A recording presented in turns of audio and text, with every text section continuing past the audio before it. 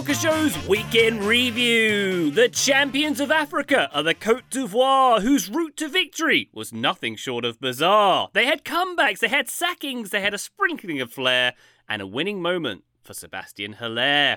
And if you were at Lusail Stadium with tickets and you could afford them, you would have seen host Qatar beat Jordan. The champions of Asia never gave up. But where were these performances at the 22 World Cup? And in the Premier League, there were wins for Liverpool and Man United, and Arsenal fans were given 6 reasons to be delighted. And in Germany, it looks like Bayern's title chances have been blown. And next year, we'll hear Alonso sing, "You'll Never Walk Alone." My name's Ryan Bailey. Joining me today is your friend of mine, Joseph Lowry of Arizona. Hello, Joe. Ryan, we're friends. Listeners, we're friends. I'm so excited to be here, fresh off the Super Bowl that Graham stayed up entirely too late to watch. Let's talk some soccer and maybe a little Super Bowl. Who knows? Super what? What is this? The Superb Owl. Sorry, I forgot I was on the show with two British folks. My mistake. Superb Owl. Yes. I heard that was a thing that happened on Sunday. Thank you very much, Joe, for reminding us. Joining us, as you say, Graham Ruthven, late night Graham Ruthven. Hello, Graham. Hello, Ryan Bailey. It's good to have you back after your week of clocking up more air miles than Taylor Swift getting to a Super Bowl. How are you this morning, this afternoon? I'm carbon footprinty, Graham. Thank you for asking. Not quite as carbon footprinty as the Super Bowl champion Taylor Swift. Well, nobody is. If we're going to be talking about, Graham, a ball game this weekend where you throw the ball rather than kick it, I thought we were going to go long on Six Nations rugby, but here we are going straight into Super Bowl action, which, as Joe mentioned, you stayed up far too late for. Is it like a 4 a.m. finish for you? Yeah, 4:15 by the time I got to my bed. The funny thing was my wife's alarm, literally as I got into bed, went off as she started work for the day. So ships passing in the night, I think, is the phrase there. I've just heard alarms go off when you go near with your wife. That's all I heard there, Graham. But I did think of you, Graham, when Taylor Swift was pictured on the big screen, downing a drink from a cup and not a shoe. Like, do people do it from cups now? Is that a count thing? If it's not from a shoe. Yeah. She'll need to try that again. Very good. Joe, quick thoughts on the Super Bowl, favourite commercial, favourite moment, etc. before we get into the soccer staffs. I thought the game was bad. I thought the commercials were mostly bad, but I have to admit, Ryan, I don't know if you saw the Dr. Umstick commercial. It was delightfully stupid in a really, really stupid but kind of funny way. I didn't hate that drumstick commercial. And I sort of wanted the 49ers to win, which makes me feel wrong as a Cardinals fan, but I'm sort of against the Chiefs at this point and sort of pulling for the rest of the league to catch up. But I guess we're going to have to wait another year for that to happen, folks. We will indeed. And we're going to have to wait another episode or two to hear from Mr. Taylor Rockwell not joining us on this episode. It's a power trio. He just enjoyed Usher that much that he's still taking some time to recover. My head was all over the place with Usher. I'm not going to lie. I just didn't know. We were talking about it at the time, Ryan, in our Slack. I just didn't know any of the songs, which does happen to me with other artists, but I kind of put that down to being old. But Usher is surely for my generation. I'm surely meant to be the target audience. I'm 32. Anyway, I didn't really get it. Let's just have Dr. Dre and Snoop Dogg do it every year, I think. Let's do that. Yes, indeed. All right. Yeah, Taylor, by the way, is somewhere taking his shirt on and off. A sparkly shirt with one glove on, I believe, is what he's up to today. Practicing for next year's Super Bowl. Patreon.com/Total Soccer Show if you'd like to support us. Taylor put up a bonus video this weekend.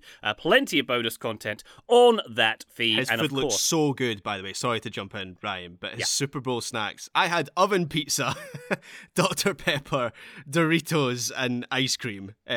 Which, that's a fair haul, but one plate.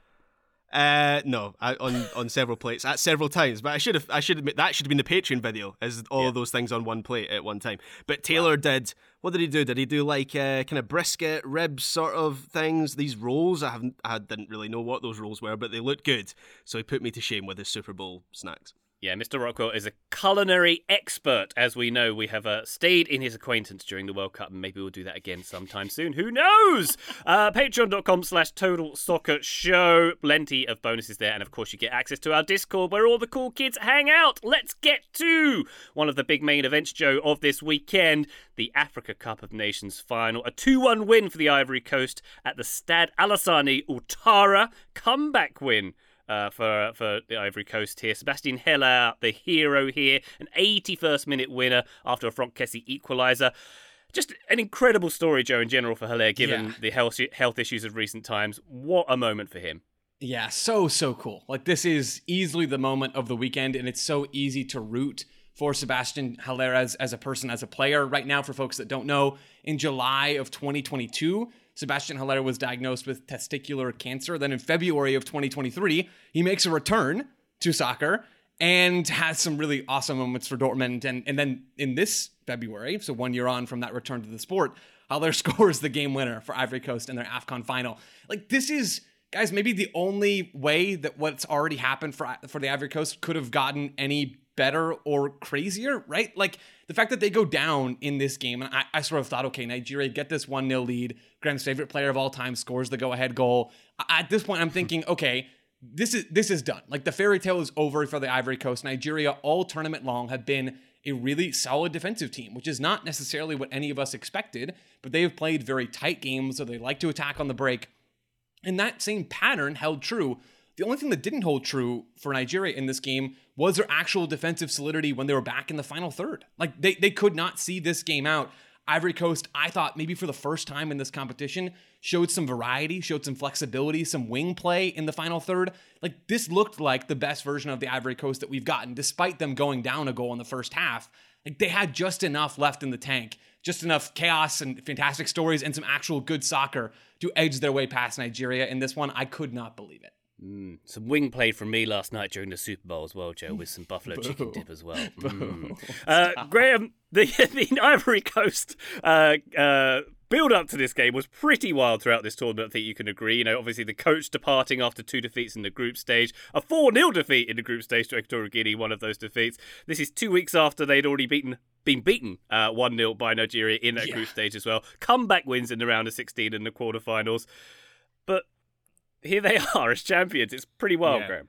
Oh, it's just a sensational story. We've had kind of bigger upsets in major tournaments, like Greece winning the Euros, and Taylor actually got his pre-tournament prediction right. He predicted that the Ivory Coast would win this AFCON. But in terms of the way that their story unfolded during the tournament, I can't think of anything else like it. As you say, Ryan, to lose that game 4-0 to Equatorial Guinea, which I believe was their heaviest ever home defeat in a competitive game, to sack their manager, replace him then with a rookie coach, to then pull off the comeback against Mali when they looked dead and buried, which is possibly my match of the tournament because of the drama that produced, and then to have Sebastian Haller score the winner, which, by the way, that was a ridiculous finish for that goal. It's a fairly unique goal. I can't remember ever a volley. There's obviously an element of luck to it in the fact that it flashes into the far corner, but for him to get across his marker and get his leg that high up, it's a great finish.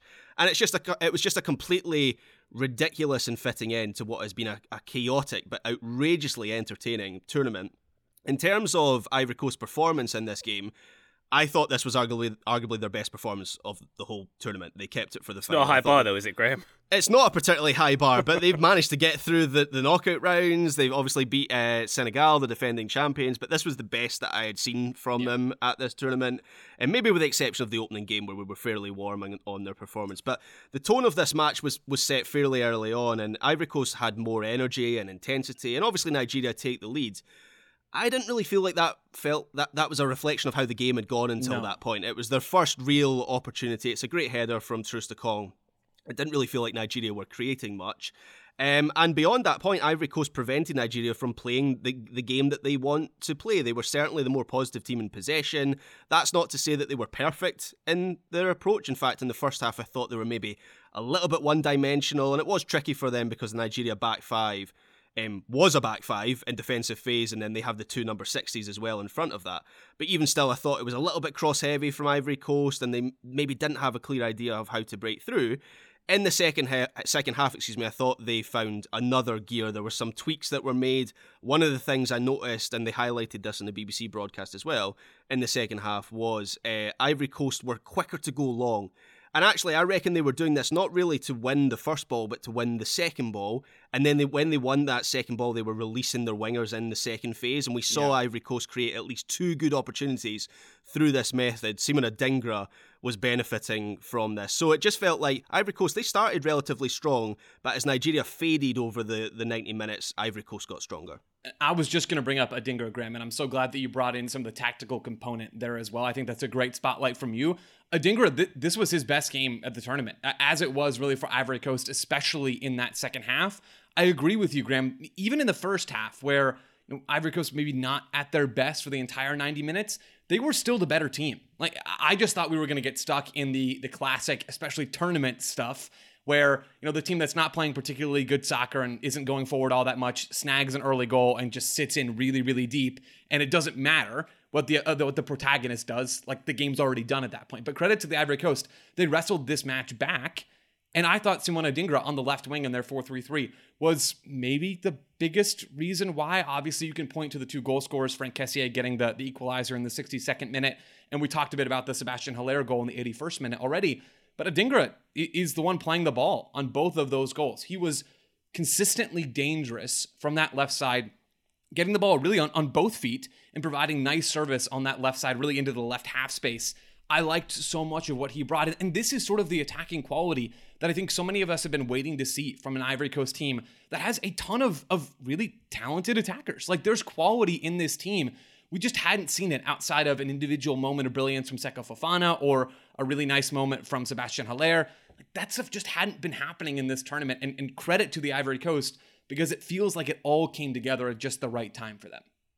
Graham, is it fair to say that Ivory Coast have a lot to be proud of this tournament, not just for the victory and the nature thereof, but for the tournament itself? Seemed very well organised, all the stadiums and the pitches look good, a record number of goals in this tournament. It seems like the bar has raised from recent AFCONs here.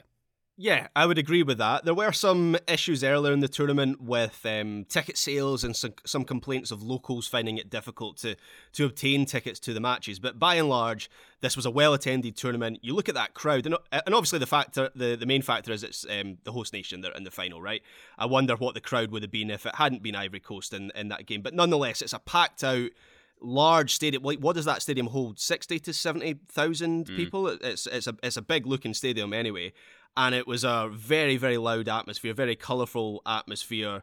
Thought it really added to the tournament, the fact that Ivory Coast made it as far as they did. You could really sense the feeling of like national jubilation, the president getting involved in the celebrations, and Didier Drogba living every kick and every head of the ball from the stands. He was very entertaining to watch throughout. So yes, I agree. This feels like the bar has been raised for hosting AFCON. That might be something to do with the fact that Ivory Coast spent $1 billion on hosting this tournament, and I think there might be a little bit of political fallout from that, because Ivory Coast, with their economy, $1 billion for any country is a lot to host a tournament, but especially for them, I would suggest. Definitely. Graham, it was one of my daughter's birthdays this weekend, and we went to like a soft play place with all the trampolines, and it looks actually quite fun. I don't know what was greater, my desire to jump on those trampolines or Didier Drogba's desire to be on that field and take part. It seemed like we were both yearning for something that we couldn't quite get this weekend. Yeah, I loved Drogba's behaviour. Also, I don't know if this was just me, kind of felt a little bit sorry for him throughout the match, because of course the one thing he never did in his career was win an Africa Cup of Nations for Ivory Coast. He plays in two finals and he lost two finals. So he doesn't seem to be holding on to that, but I felt a little bit sorry that he had to watch, like other players achieve that glory. Indeed. Joe, any further thoughts, any key takeaways, any favourite teams or anything else you want to highlight before we say goodbye to AFCON for another year? Yeah, I'll stick in this game for another minute or two. We talked about in our preview of the final last week, Graham, with you, Taylor, and I, about how important the Ivory Coast's rest defense was going to be, right? So think about this as the Ivory Coast have been one of the more possession-dominant teams in this tournament, Nigeria the other way around.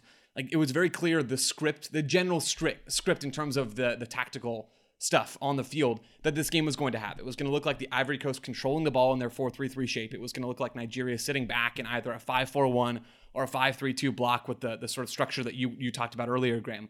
Like, that was always going to be the general macro pattern to this game. I thought one of the difference makers was going to be, and it turned out to be the case, was going to be whether Nigeria found success finding Victor Osimhen at the top of their shape and breaking forward, like they did at times in the semifinal that really put themselves into the lead in that game, or whether the Ivory Coast were going to snuff out the vast majority of those opportunities before they really developed into dangerous chances in their own box. And the second path there, the Ivory Coast being sharp after they lost the ball in their rest defense with their structure, like that turned out to be the case in this game. Nigeria created so little in terms of clear-cut opportunities. They didn't have very many chances to go forward. When they did go forward, they had very few opportunities in open play. Let's not forget the goal for Nigeria comes off of a set piece. Like, Nigeria just straight up were not dangerous in this game. They became dangerous defensively because they scored that opening goal. But when they had the ball on their feet, between the Ivory Coast sharp defending in those transition moments and between some flaws in Nigeria's own approach, like, Ivory Coast were just so clearly better. And there's something satisfying as a neutral. Maybe all of us ended up pulling a bit for the Ivory Coast in this match because of their story, firing Jean-Louis Gasset midway through, like all this stuff, right? But really, as a neutral, there's something satisfying about what feels like the fair outcome of a game actually happening, especially when that's in front of the home crowd. And I think that is exactly what happened, not just because Ivory Coast finally found some joy in the attack, which they did, not just because Simona Dingre and Sebastian Haller were two of the better attackers in this tournament, and they were, but because the Ivory Coast were sharp almost comprehensively. Not perfect, but sharp, especially relative to what we saw earlier in this competition. Do we think Gasset turned up to the party after this game? Like, we did it, lads. No Where's my way. medal? No way. Zero chance. Not even a Bully Beer could tempt him. Do you get a medal if you're fired halfway through? I've no idea, because has it happened before? I don't know. We're in uncharted territory here. Surely you do. If you coach 3 of the, 7 games, surely you get a medal. Without him, they wouldn't have got out the group stage. They owe him.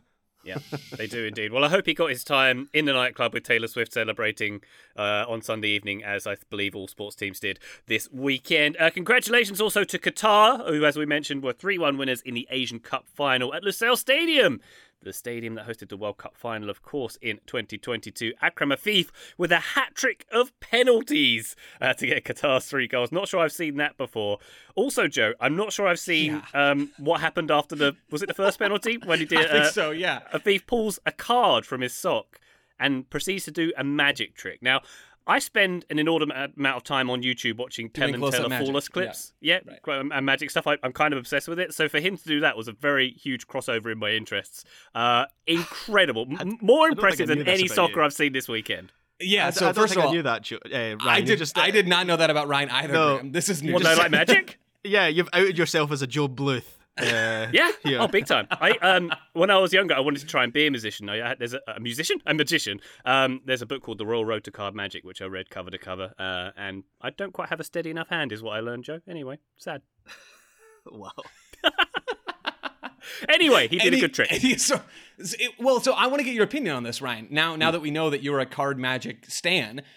So I watched this replay over and over again. Afif scores the penalty. He reaches down into his sock, like between his sock and his shin guard, and pulls out a card, and he waves it in front of the camera. Well played on his part to find the camera that's going to do the close-up on the celebration. Yep. That's good work. He pulls the card out of his sock and and waves it in front of the camera, and as he waves it, the card changes, right? It goes from one thing to a card that has a big letter S, which I guess is the first letter of his wife's name. So that was the trick. But you see on slow-mo, Ryan, first of all, the fact that you can tell what the trick was on slow-mo, I don't think that's a good magician move. But it's not even like a sleight of hand thing where it's changing from one card to the next. It's just like a taped card. Like, it's one card taped halfway over on the other, and he lets it go with his thumb so that it flips over. It feels cheap, Ryan. I'm just not impressed by the trick. It's a great celebration, but from a pure magic standpoint, I'm not impressed, and I need to get your feedback. Oh, honey, if you slow-mo any magic trick, you're going to figure out how it's done, Joe. You do know, they're not real magic tricks, right? No, they are. They're real. They are tricks. They're super real. They're entirely real tricks. This is why you never made it, Ryan, in the magic world. It is, indeed. But I gave him full credit for doing that in a high-pressure situation after having taken a penalty in a stadium with 360 views around him. You say that as if he had to do this. Like, he had no choice but to perform this magic trick. And so, fair play, it was a high-pressure situation. It was his choice to do it. I don't think it's a high skill trick, Ryan. Coming from a completely novice, never done a sleight of hand trick in my life, magician. I'm not as impressed as I want it to be. I just worry about the trend that this sets. Are we going to see the box with the person getting sawn in half as a celebration? Erling Haaland's going to be pulling a rabbit out of somewhere next weekend. I look forward to seeing that. Any thoughts, either of you? Graham, how about you on this game? Qatar are the 5th team to win back-to-back Asian titles. They also triumphed in 2019, of course. Jordan couldn't quite match them here. They collapsed a little bit. Yeah, so Jordan, it seemed to me, were quite strong at the start of the second half when they were battering Qatar with a number of crosses they got into the box and a number of chances they created between that 45-minute mark and maybe the hour mark. And that ultimately leads to an equaliser, well-taken equaliser. At that point, they seemed to be in a pretty good position. But as you kind of referenced, Ryan, after that, the momentum shifted again. The third goal is quite late on when the game is perhaps done at that point anyway. But yeah, Qatar winning back-to-back Asian Cup titles, just as we all predicted before the start of the tournament. I'm not entirely sure what is going on there, because they were dreadful at their home World Cup. Well, and this is, so I think I said when we briefly talked about the final on the big thing last week, I think I said, I'm just sort of done betting on Qatar to do anything positive on the field because it was burned. Like they won the last version of this competition, that's been mentioned. Like they were good in that competition, and they were good at times in this competition as well. They've showed good stuff on the field before. They showed it in the Gold Cup, and then you show up to the World Cup in your home country and just lay an absolute goose egg, guys. I just don't get it. The difference was Tintin Marquez, real name Bartolome Marquez. But if someone calls you Tintin, you just got to let that nickname stick. That's the Qatar manager, for anyone who doesn't know who that is. Yeah, it's not snowy in Qatar though, Graham. We all know that. Yeah, okay, so Qatar won. They lost all 3 group stage games in the World Cup, as we noted, but they seem to be very good at this tournament. Congratulations to Qatar. Let's take a quick break. When we come back, we got some big games in Europe to talk about, including the Bundesliga title race. Tightening up or loosening up? Delete is appropriate. Back shortly.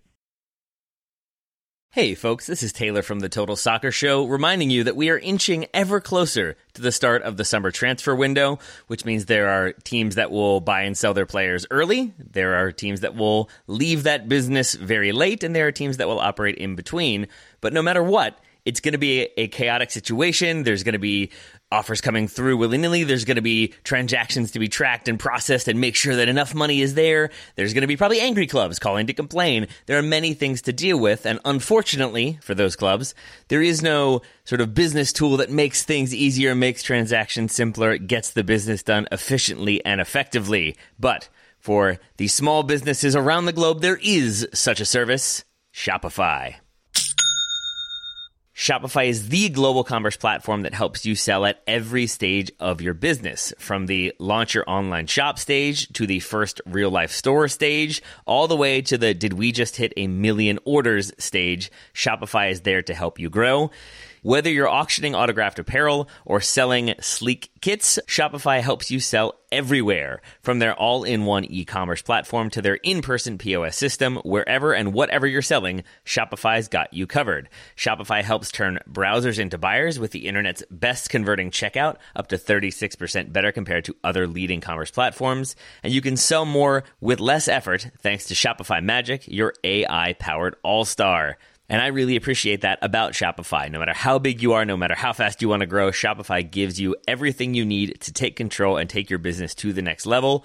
Shopify powers 10% of all e-commerce in the United States, and Shopify's the global force behind Allbirds, Rothy's, Brooklinen, and millions of other entrepreneurs of every size across 175 countries. That's as many countries as will be selling players in the transfer window this summer. Plus, Shopify's extensive help resources are there to support your success every step of the way, because businesses that grow with Shopify. Sign up for a $1 per month trial period at shopify.com/TSS, all lowercase. Go to shopify.com/TSS now to grow your business no matter what stage you're in. Shopify.com/TSS. This episode is brought to you by Michelob Ultra, the official beer sponsor of the NBA. Want to get closer to the game than ever before? Michelob Ultra Courtside is giving fans the chance to win exclusive NBA prizes and experiences like official gear, courtside seats to an NBA game, and more. Head over to MichelobUltra.com/courtside to learn more.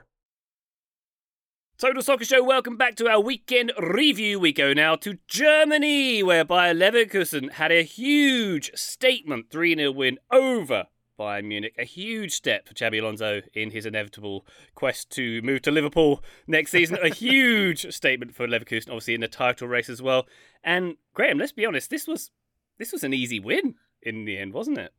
Yeah, it was dominant from Bayer Leverkusen, and you used the word statement there, Ryan. I would also use that word. Given how they've been playing this season, it was on the cards that they might win this match Bayer Leverkusen, but to win it in this manner, to dominate Bayern Munich, to dismantle them like this, they are right now the best team in the Bundesliga by quite a distance. Now that could still change before the end of the season. I'm not ready to count out Bayern Munich just yet. But there is going to have to be a big shift for Leverkusen to be caught, because at the moment they are flying. And obviously we had a title race in the Bundesliga last season. This feels different this season. This Leverkusen team is miles better than Dortmund were last season. Last season it was more a case of Bayern Munich nearly losing the title and the Bundesliga trophy almost ending up in Dortmund's lap. They still managed to fumble the bag on the final day of the season. This season feels completely different. This Leverkusen team are something special, and results and performances like this move the needle. Until fairly recently, I was still pretty confident that Bayern Munich were gonna eventually win this title. Right now, I'm wavering. I know 5 points is a big gap. I still expect Bayern Munich to come back at some point, but this was so impressive from Leverkusen in this game. Yeah, Joe, it just was shocking to see Bayern barely lay a glove on Leverkusen in this one, wasn't it? Yeah, Guys, I cannot believe so many things about this game, but the place I want to start is that I cannot believe every time the three of us are ready to wax poetic about Bayer Leverkusen, I know! that Taylor is not on the show. We did the Big Thing episode all about Bayer Leverkusen. Taylor loves Bayer Leverkusen and was probably first to the hype train of the four of us for them this season, and he missed that episode, and now, unfortunately, he's not on this one either. Taylor, I just want you to know, you were right. You've always been right. You will be right until the end of time, because Bayer Leverkusen are the real deal, first of all. We all sort of knew that, but this game showed how real they actually are. Like, they were completely dominant in this game. Ryan, you used the term, Bayern not being able to lay a hand on them, right? Like, that is very much the flow of this game. I was shocked at how good Bayer Leverkusen were, not because we haven't seen them be good earlier in the year. We have, right? They're a very, very good team. But because of how many ways in this match they showed their strength.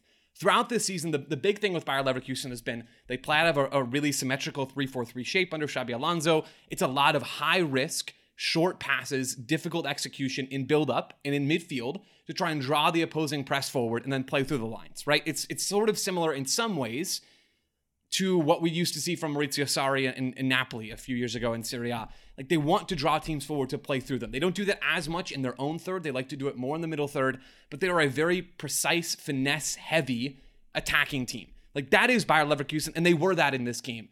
But the other thing about Bayer Leverkusen that I wasn't so confident on coming into this match is how sharp they can be defensively. And that was a huge story. When you play against Bayern Munich, even a team without Kingsley Coman, and both teams, by the way, were missing key pieces in this match. Leverkusen maybe missing more of them. Like, when you come up against Bayern Munich, you're going to have to defend. Like, that is going to be something on your to-do list, and that's exactly what happened in this match. Yes, Leverkusen had the advantage of going ahead fairly early in the first half, and so Bayern have to possess the ball, but the pattern early on in this game was Bayern Munich controlling possession, and Leverkusen pressing at times, yes, and doing a very good job of it, but also defending deeper downfield in either a 5-4-1 block or a 5-2-3 mid block. Like, they were so compact and so effective shifting as a unit. They were blocking off all of the passing angles into Bayern Munich's double pivot. Goretzka had almost no impact on this game. Pavlovic had almost no impact next to him in that double pivot. Bayer Leverkusen were so good at basically everything you could ask for in this game. I was floored at how effective they were. Not just because we haven't seen them do all of this stuff in every game, because you're playing against Bayern Munich, a team that up until probably the weekend, all of us still had as the odds-on favorite, along with the bookmakers, and now Bayer Leverkusen are sitting around a 60% chance to win the Bundesliga. Wow. 5 points clear they are with as many games played as Bayern, as you say there, Joe. Graham, if we had to highlight any particular players who are having a great season for Leverkusen, my eye is drawn to Alex Grimaldo, who scored 8 goals this season, a few of them bangers as well. But to be performing the way he is, he's been a huge part of this campaign.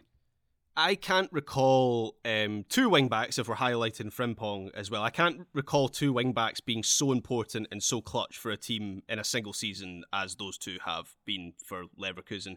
I know we had the seasons of Alexander-Arnold and Andy Robertson as full-backs for Liverpool, but they were creators, whereas Grimaldo and Frimpong are creators as well, but they're also goal scorers and they influence so much of Leverkusen's play. And you look at the numbers, so it's 8 goals and 9 assists for Grimaldo this season, 6 goals and 6 assists for Frimpong. Those are sensational numbers for players in their positions halfway through a season. Obviously, Frimpong doesn't start this match. I think he's maybe still carrying a little bit of an injury at this point. He comes off the bench in the second half and he scores, thanks to Manuel Neuer's strange decision to come up for a corner when it's 2-0 in the dying moments. But anyway, so he could head in 2 goals, Graham. That was what it was. Well, does he think that goalkeeper scoring counts double? That's the only logic that I can think of. Yeah. Bizarre moment. But the way that Alonso used Grimaldo in this match was really important. So it seemed like Tuchel tried to match up against Leverkusen with his shape. So Alonso responded by pushing Grimaldo inside, which effectively moved Leverkusen into a back four, and that prevented Bayern from being able to go man-to-man in that shape. So Grimaldo, a lot of the times, was part of a box midfield with Andrich, Xhaka and Florian Wirtz, who had a little bit more freedom. And in possession down the right, you would see Sacha Boey, who's just signed for Bayern Munich from Galatasaray, pushing high to press Stanisic, which would then move Kim over to the left, and then all of a sudden, there's space in between the lines, and Bayern can't go man for man in the middle, and Wirtz is picking up space. So it was a very, very slight change, but a smart one to get Grimaldo in there. Because I think a lot of times this season, he's been the one, bombing forward down the wing. Obviously, we know he likes to come inside, but he's maybe the width on the left side. But in this game, Alonso pushed him inside to really create those overloads, and it worked a treat. Joe, what was going on with Bayern here? Like the lack of chance creation. How have they got to this point under Thomas Tuchel, I suppose, is my question. Yeah, there are a lot of flaws in this team at the moment. I still think they're very, very good, and I don't rule them out from winning at least one trophy at this point in the year, but they are no longer favorites to do much of anything when it comes to adding silverware. Some of the problems for them in this game are also problems for them throughout the season, Ryan, to sort of your big overarching question. You look at some of the individual defensive moments for Bayern Munich in this game. And the first goal, I think, is a perfect example of a team that just simply was not ready for what was being thrown at them in this match. 18th minute, Stanisic scores that opener for Bayer Leverkusen. It's a throw-in deep in Bayern Munich's own half. And Bayern, you can tell from the body language and even from where these players are looking inside their own box, they're not ready for it. Like, they're expecting Leverkusen to take some time to go and set something up, maybe throw it long into the box. Bayern aren't ready. And so Leverkusen take the throw in quickly, and it's Andrich who just ends up driving forward to the end line, plays a nice ball across the face of goal. I think it nutmegs Upamecano along the way. And Stanisic is free at the back post to finish with his right foot, and it's 1-0. At that point, Bayern really don't know what hit them. And then the second goal, Graham, you talked about some of Grimaldo's impact already. Just Leverkusen pulling Bayern center backs all around the field to create space eventually in the box for Grimaldo to exploit and score that second goal.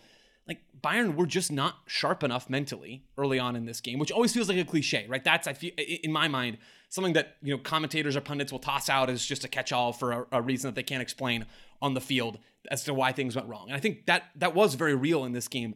The other thing that I thought plagued Bayern in this match and has plagued them at times throughout the season is they weren't quite fluid enough in possession. I mentioned earlier how Leverkusen defended, right? They're in their back five. They either are playing with a flat four across midfield or more often, they're playing with their two narrow half-space wingers tucked inside a little bit. And they're really trying to block off access into Bayern's double pivot. Sort of the natural response to that is a couple of different things. One is to play over the top, and I don't think Bayern Munich did nearly enough of that in this game. I don't think they got enough direct running from Leroy Sané, from Jamal Musiala, even from Harry Kane. The other thing you can do in that moment is you can drop the wingers a little bit deeper and try to create overloads one line back and then play through from there. But instead, Musiala and Sané didn't get on the ball often enough to compensate for their deeper midfielders not getting on the ball. It was like this cascading set of errors, really, for Bayern Munich in possession. So, Ryan, it's sort of a roundabout answer to your question, but I think there have been all sorts of little small things that have plagued Bayern, and oftentimes they can get away with that stuff. But you can't get away with that stuff when you have a team as good as Bayer Leverkusen is right now, trying to beat you to the title. There were some weird things with the team selection in this one as well. I don't understand the whole Joshua Kimmich thing. I know that's been bubbling for a while, and it's not terribly surprising to see him on the bench, and Tuchel apparently wants rid of him.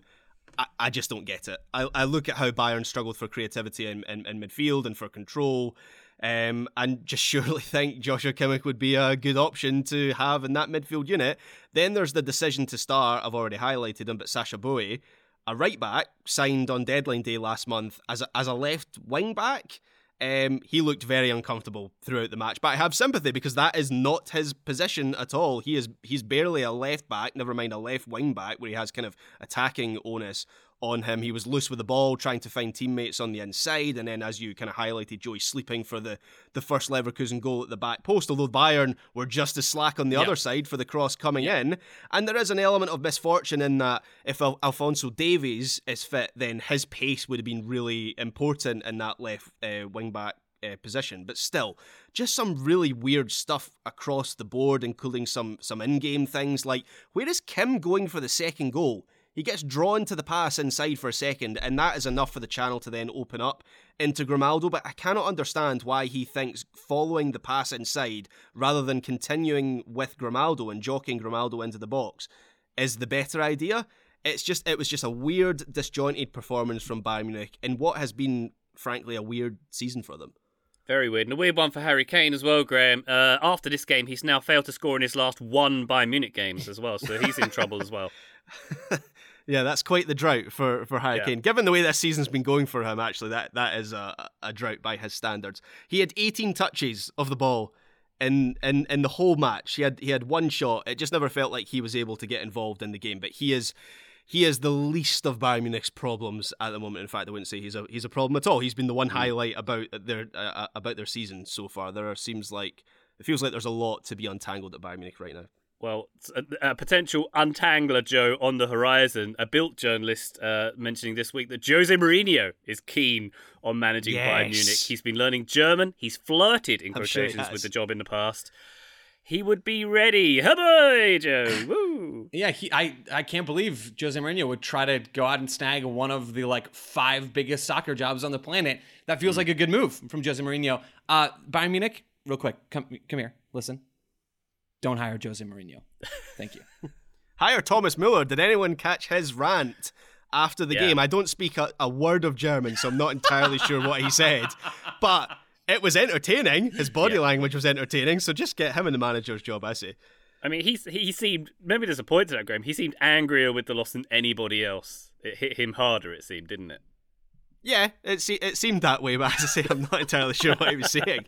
He might have been saying they played fantastically and didn't deserve to win and had more shots on target. I don't know. Maybe so. Well, we'll never find out, I guess. Oh, wait, we can look it up. Let's do that. Could do that. Yep. All right, last question on this game. 5 points clear are Bayer Leverkusen. Graham, are Bayer Leverkusen going to win the Bundesliga? Yes or no, please? No. I hate that question. Yes, they'll do it, I think, Joe? After this performance. Graham gave a soft, sort of cowardly yes. I'll give a strong, emphatic yes. I think this team is the best team in the Bundesliga right now. The 5-point gap is going to be enough. They don't play Bayern again through the rest of the year. That was their second matchup. They have the edge, and they look like the better team right now. So yes, they're going to win the whole thing. Soft and cowardly is my brand, Joe. That's my thing. It's not, Graham. It just was right then. It's a unanimous yes from me. I'm going to move past that comment swiftly, Graham. We're going to take a quick break. When we come back, we've got top of the table action in La Liga. We've got the Premier League and much more. Back shortly. This episode is brought to you by LinkedIn Jobs, who would like to remind you when you're hiring for your small business, you want to find quality professionals that are right for the role. You don't want to end up with Ryan, Graham, and Joe. Just kidding. Just kidding. Very much just kidding. Because I was very fortunate to have the three of them all join the show. And I had existing relationships with all three of them that allowed me to know that they could handle the amount of work that would be required, that they could be diligent in their tasks and be very effective on mic. And all three of them are.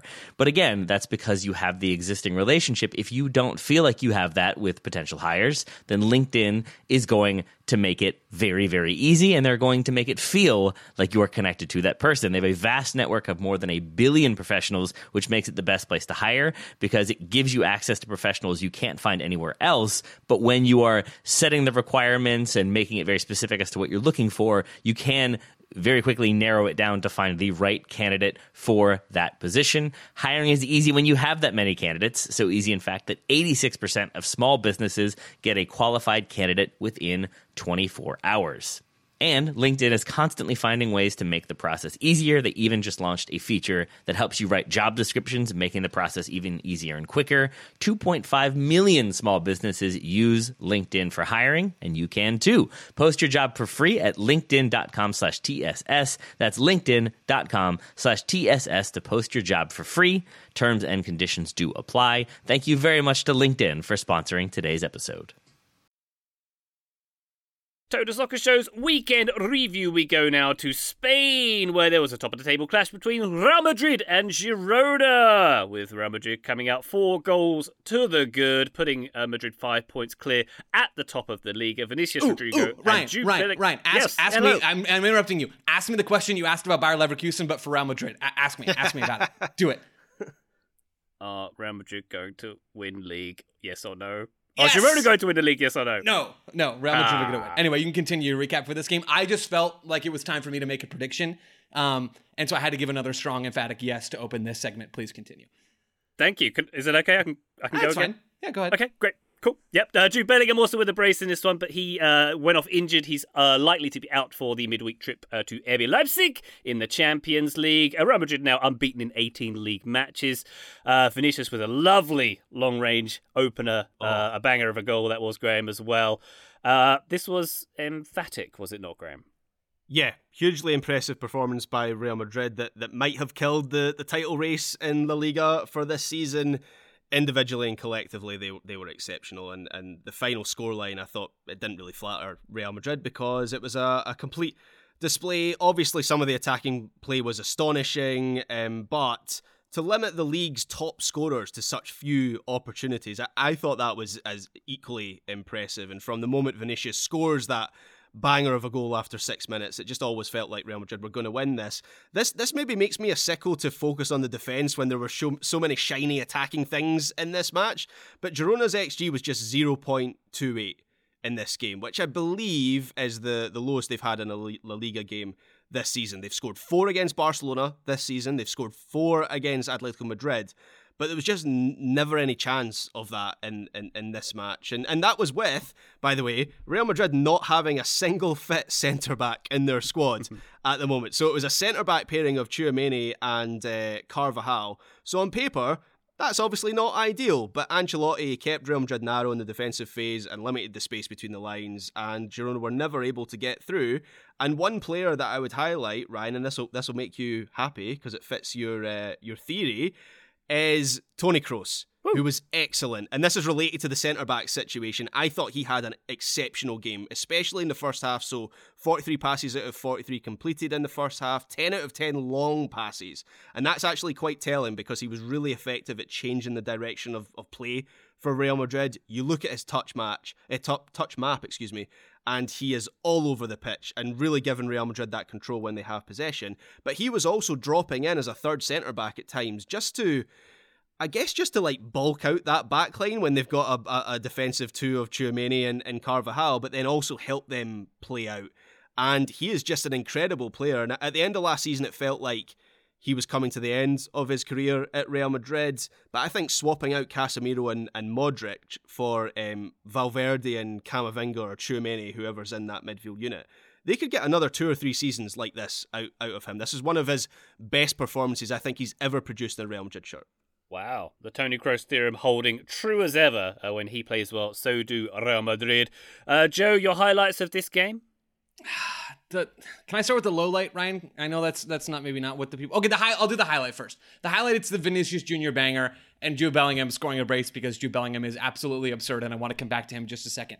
The low light in this game, especially coming off of, for me, because I watched Bayern Leverkusen first, coming off of that match where the team that I sort of thought maybe wasn't going to get the job done did get the job done in emphatic fashion. Coming off of that game, this one was a little bit of a disappointment just because Girona are the story right now in La Liga, even though they're not a fairy tale for reasons that we've talked about on this feed before. They are the story, though, and Real Madrid are the Giants. And so it sort of felt like this was setting up very, very nicely for an opportunity for Girona to slay the Giants. And like literally whatever the opposite of that is, I guess the Giant just jack-stomped Girona in this game. Like this game never felt close. Vinicius Jr. throws a gut punch towards Girona 6 minutes into the match. Even before that, it felt like we were going to get something from Real Madrid pretty early on in this game. Girona just never had it. Like this was one of the worst games that I've seen them play this season. They looked like they were on a completely different level and not a better one than Real Madrid in this match. So it was a little bit of a disappointment from a neutral's perspective of wanting to see a real title race in La Liga. I do not think we're getting that. Real Madrid are absolutely going to win the title right now. Girona just didn't quite have enough. Yeah. I think it's important to apply some context to the Girona story because, while they have that CFG link and it's not a fairy tale and all that stuff, their budget is still 10% of Real Madrid's this season. They are wildly overperforming this season. Obviously, if we contrast it with the Leverkusen-Bayern Munich game, Leverkusen are overperforming as well, and Bayern Munich have a bigger budget. But without knowing that number off the top of my head, I expect the gap between those two clubs is quite a bit smaller.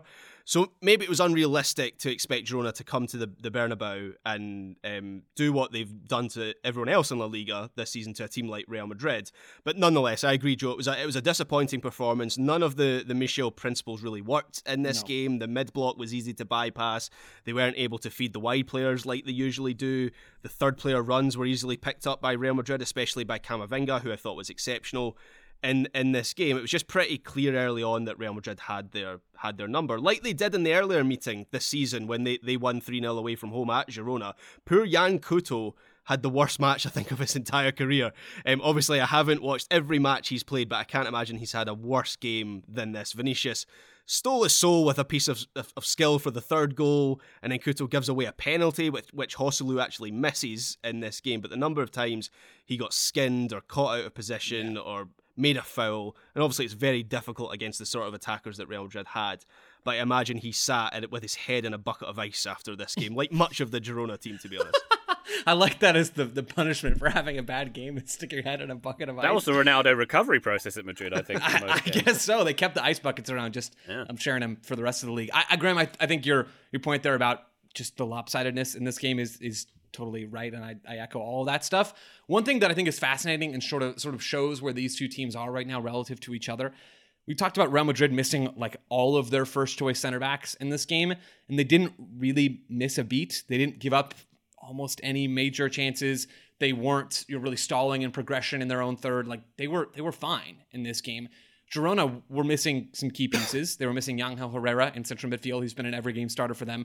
And they're missing Daley Blind on the left side of their backline, or on the left side of center in their backline. And they could not handle it. Like the drop-off was so obvious to Real Madrid, both in central midfield and along the backline, and really across the entire team. When you think about how those players impact the structures around them, Girona couldn't handle it. And Real Madrid were very, very savvy and frequent in how they exploited some of the gaps in Girona's shape. And Jude Bellingham, I said I'd come back to him, and I'm going to do it right now. The way that Jude Bellingham attacked and dissected this back line for Girona was unreal. Like, he has been so good this year. He's cooled off, as we all knew he was going to, because he was scoring goals at this unsustainable rate. His goal scoring has cooled off, even though he gets a brace here. But he continues to do all of the things that you want from a number 10 in a team that doesn't have a true number 9, or at least in Ancelotti, a manager that doesn't want to use Joselu as an every game starter. In this match, it's Vinicius and it's Rodrigo. Like, this is the first choice pairing. And when you play with those two forwards, we talked about this on last week's weekend review, a lot of the aerial threat and a lot of the late runs into the box are coming from your number 10, Jude Bellingham, who can conduct play and was filthy on the ball in Real Madrid's own half in this match. Had multiple flicks and tricks inside the first 10-15 minutes that left me with my jaw open. And then he scores a pure striker's goal. Like, he did both of the jobs of a number 10 in this game, in this diamond shape for Real Madrid. He was conducting play deeper downfield, and then his first goal, Real Madrid's second, comes in the 35th minute, is just a stupid good goal from Jude Bellingham. Like, this guy is a number 8 at his best, I think, or maybe he's number 10 at his best, or now maybe he's a number 9 at his best. I'm fully convinced that he could be a world-class, top 5 in the world, number 9, if that is going to be his position moving forward. And it's not. But this goal, it's Real Madrid on the ball. It's Vinicius Jr. playing the pass in behind the back line for Jude Bellingham, who takes his first touch around the keeper and scores with his second. Like, he is a pure striker on that finish. You could close your eyes and think that is any of the world's absolute best number 9s. Jude Bellingham is ridiculous. This Real Madrid team is ridiculous, and they're going to win the title. Here's a wild stat after this game about Jude Bellingham. He is now inside the top 100 league scorers in Real Madrid's history as a club. He has played 21 games. I mean, that's just insane. Yeah. He scored more Liga goals for Madrid than any other midfielder in a single season this century as well, the last 23 years. Wild. Not bad. He's doing all right. And Joe was so enthusiastic talking about him just then. It looked like he was about to climb out of his seat as well, which is very good for the listener. It's so irritating how good he is. He's so good. He is indeed. Let's go to Barcelona, where there was a 3-3 draw with Granada, Graham. They went twice behind in this one, 80th minute equaliser from Lamine Jamal to get the point for Barcelona, who sit in third. Can I just say about the stadium, which we know you have to basically climb a mountain to get to, so it's tricky to get to this stadium. But when they have the tarps behind the goal, it always makes me think it's empty. I know it's not, but it looks weird on camera. Just saying. It's not far off empty. I think some of their attendances have not been ideal this season, partly due to the location of it and partly due to the way Barcelona have been playing this season. This was a classic Barcelona performance for this season. The TLDR is defensively calamitous with some real quality in an attacking sense. Some of the attacking play from Granada was excellent. Facundo Pellistri, who is on loan from Manchester United, he really stood out. He looked really sharp on the right wing, and there's an assist for one of the Granada goals from him, which is fantastic. But the standout player on the pitch was Lamine Yamal. You mentioned him in your lead-in there, Ryan. He basically salvaged a point for Barcelona all on his own. He is the best thing about Barca right now. He is ridiculously talented. He plays with real courage and authority for someone so young, and it's a little bit embarrassing for Barcelona that they seem to be so relying on this teenager who's only broken through this season. But he is fantastic, and he's kind of the reason I'm watching Barcelona games at the moment, because they're just coasting till the end of the season. Obviously, they have the Champions League, but in La Liga, they're just coasting until Xavi leaves at the end of the season. But Lamine Yamal, he's a special player. Let's turn our attention to the Premier League, where Liverpool had a 3-1 win over Burnley. Back on top of the table with the win there. 2 points clear of City. They went having played an extra game in this one. No Mo Salah in this one, no Graham, but Burnley, I guess.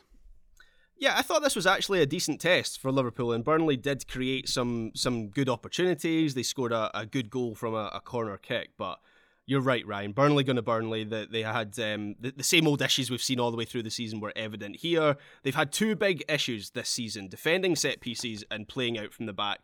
And Liverpool are custom built to expose those weaknesses, and that's what they did. I love the Darwin Núñez header for the third Liverpool goal. I'm a full-on Darwin Núñez fanatic at this point. I think my favourite player in the Premier League. But it comes from a set piece where there were 3 or 4 instances of dreadful Burnley defending from set pieces, and if they can't solve those two issues, they are going down. It's already starting to look like it might be too late for them to make that recovery. Man City with a 2-0 win over Everton in this weekend as well. Erling Haaland with a brace, his first goal since November in 419 Premier League minutes. Everton, Graham, did well to hold on for over an hour in this one. Frustrating as well they were for City. Yeah, City had to wait and be patient to break down Everton, who were getting lots of players behind the ball and frustrating City. But the goal bot has had a software update, and he scored the 2 goals that gave his team the win here. As you mentioned, Ryan, that's 10 wins in a row in all competitions for City. 6 in a row in the Premier League. They've got De Bruyne back. They've got Haaland back. Just feels very ominous and kind of inevitable all of a sudden. And the way that De Bruyne and Haaland combined for the second goal, one plays the pass and the other makes the run and finish. Obviously, that's Haaland. I expect we'll see that a few more times between now and the end of the season. They just have this knack, Man City. They round the corner into the new year. We see it every season, and they just string the wins together. So yeah, I'm back to thinking they're going to be very difficult to topple now. Also, let's pull one out for James Tarkowski, who gets absolutely bodied on that second goal from, I believe it's the second goal from Erling Haaland. The run in behind, it's not just the speed, because Tarkowski does fairly well and has enough cushion to sort of hang with Haaland, like step for step early on in the play. But then Haaland just like shoulder checks him to the ground, gets the ball on his left foot and finishes. That's not the software update because we've seen that before, but another example of Erling Haaland being the best goal scorer on the planet.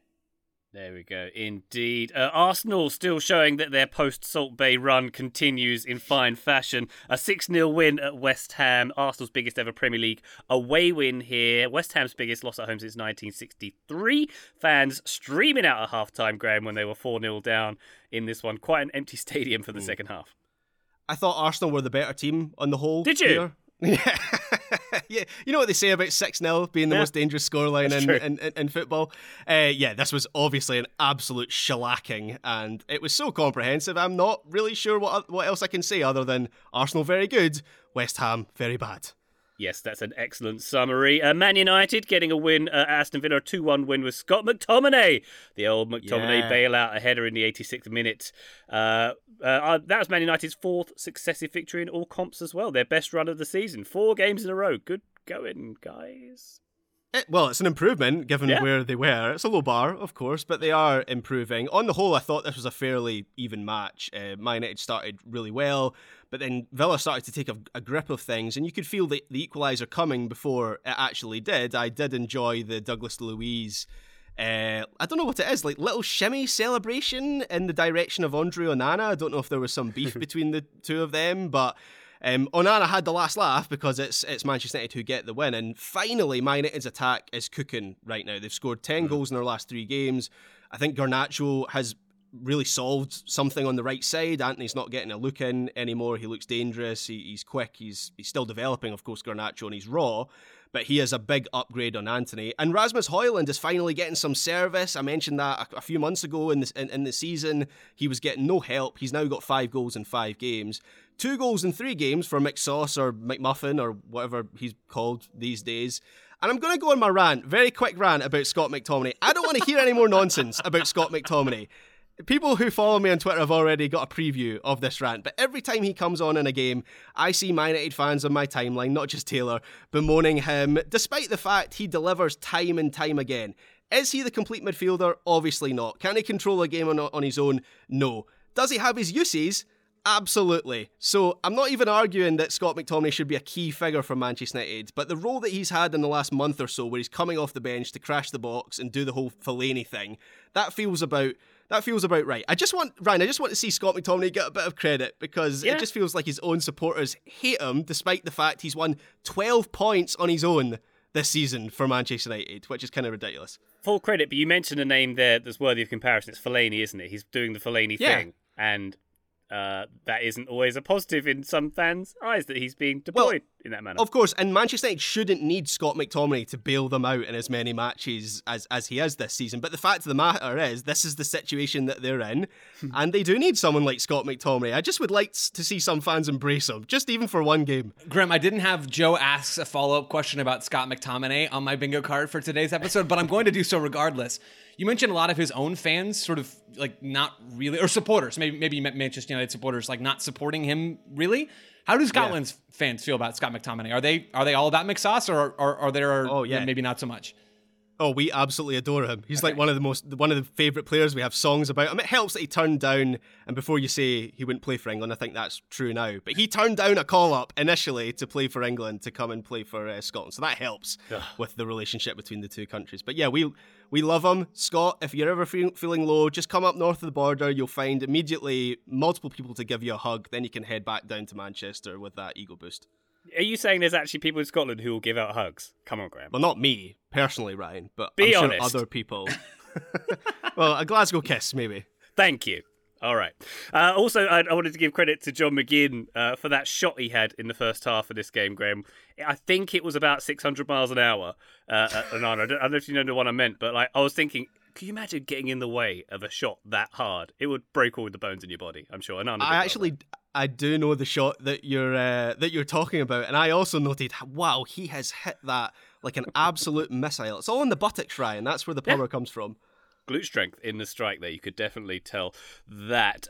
Finally, under Premier League, Tottenham with a 2-1 win over Brighton. This is like what we came for Big Ange, isn't it, Graham? This kind of performance. 96th minute order for Brendan Johnson in this one. This was a great game, and in another week we're maybe highlighting more of this match. Kind of predictable, I guess, that it would be a good game considering how these two teams have played. This season, Spurs want to build at speed through the middle, but Brighton want to press and win the ball back high up. And then when Brighton do win the ball high up, they want to build at speed, and Spurs want to win it high up and quickly. So there is a lot of overlap between the two teams, and it was end to end. It was a game of turnovers, and in a weird way, you could almost describe it as a little bit scrappy at times because of the pressing and the number of times the ball was changing hands. But because it's done at such pace, it's captivating, and it was really about which team would be able to bypass that press. I had a lot of fun watching this game. I made a point of watching the replay the full 90 minutes. And of course, matches are always better when there's a late winner. And Brennan Johnson provided that for Tottenham in this one. How many late winners have Tottenham had this season? It feels like they do that a fair amount. It does. I mean, it's not quite on the Scott McTominay scale, but it's got to be pretty close. Indeed. Finally, we go to Serie A, where the headline game was Inter Milan's 4-2 win at Roma in the pouring rain at Olimpico.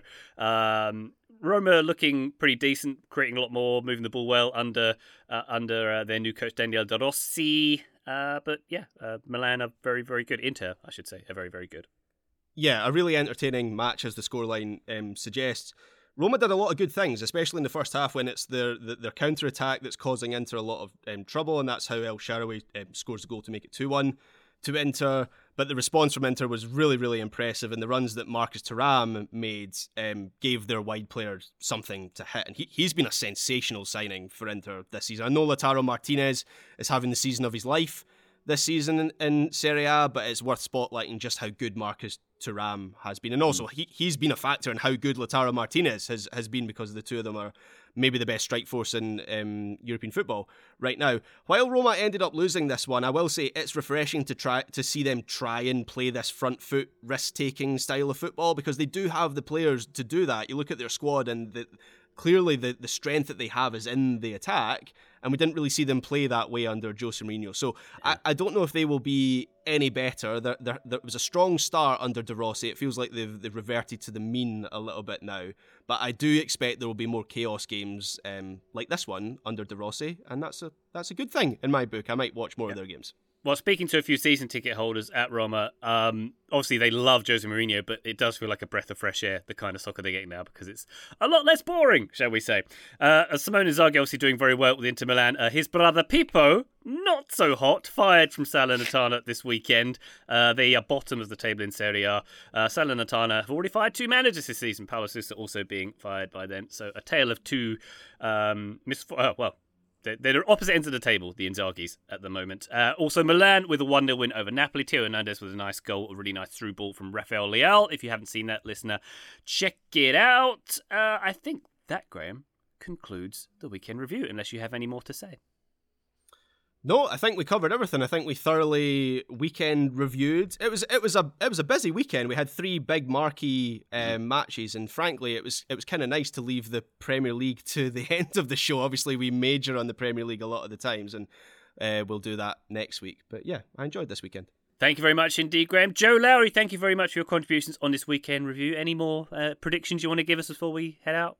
No more predictions. Graham, when were you going to do your 35 minutes on South Africa nil, DR Congo nil that South Africa won in penalties? Is that Patreon, or what? When are we doing that?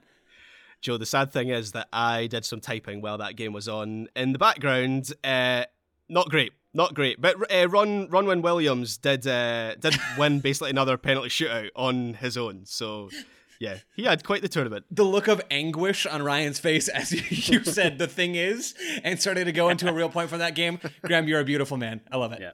I was also thinking, don't make people pay for that on Patreon. Yeah, thank you very much to Graham and to Joe. Thank you very much, listener, for joining us on this intrepid journey. We'll be back on the feed very shortly, but for now, bye.